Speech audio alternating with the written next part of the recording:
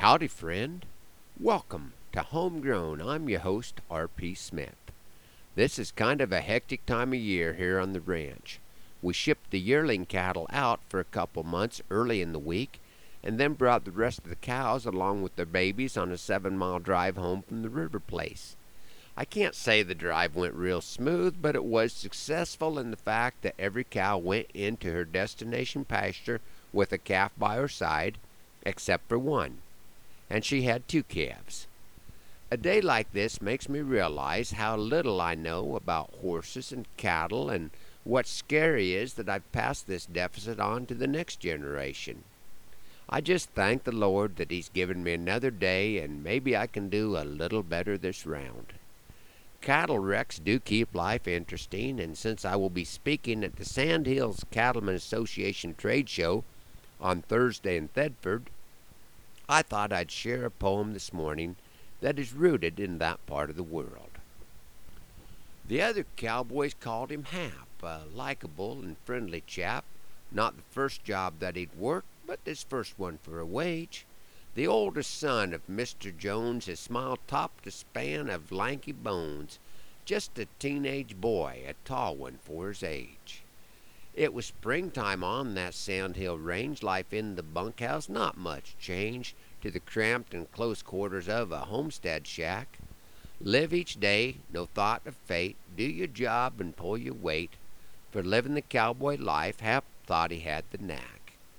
The hours long, you know the reason, for it was late in calving season. Soon the Hereford cows would be on summer range. While stretching up the border fence, Hap's cowboy pard thought he'd lost his sense, his behavior subtly bordering on the strange. Hap stepped from his raw-boned nag and started filling up his saddlebag with a plant that he was clipping to the ground. His pard puzzled by the scene, not just the cows were craving green. Hap pulled a knife and attacked a patch of asparagus that he found. His pard could hardly see the need for a saddlebag stuffed with odd-looking weed, but hungry Hap's enthusiasm was contagious. He could not wait to eat his fill and witness the kid's culinary skill. Conversion to herbivore would soon border on outrageous. A cook stove fired by buffalo wood had the bunkhouse smelling good. Hap's frame bit in an arc, waiting for the pan to boil. Butter was out of the question, but memories of home spawned a suggestion. A cup of milk would make his efforts worth the toil. But milk was as scarce as Sandhill's gold till his pard's plan did unfold. We're babysitting 500 head of wet Hereford cows. They're coming in now for a drink. We can snag some milk quick as a wink. Thoughts of how Mama made it, Hap's hunger did arouse.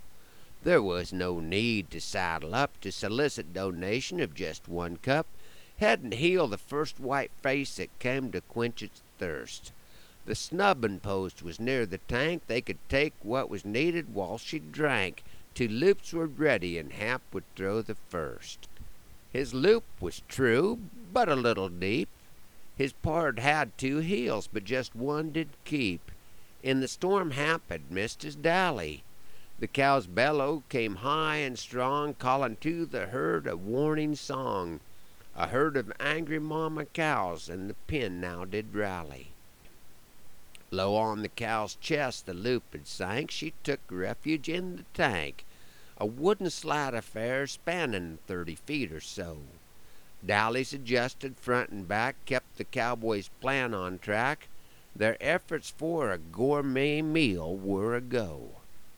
The leaking tank settled some dust, for through the side the cow's foot did thrust, her free back foot working like a wrecking bar. But somehow in the fray the boys had found a way to procure their silky contribution in a Fort Mason jar.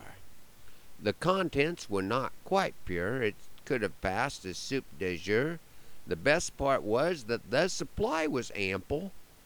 It was all byproducts of beef. Analysis would not cause grief. 1 part milk, 1 part snot, and 1 part fecal sample. What once had been a tank was now a puddle and pile of plank. The plan for feast procurement probably not a winner. Their duties these boys wouldn't shirk, though it would take 2 weeks of work. They started on their duties promptly after dinner. Thanks for riding along on Homegrown this morning. Hoping the Lord blesses you real good today, that He's raining on your place, and that our happy trails cross again soon. I'm R.P. Smith.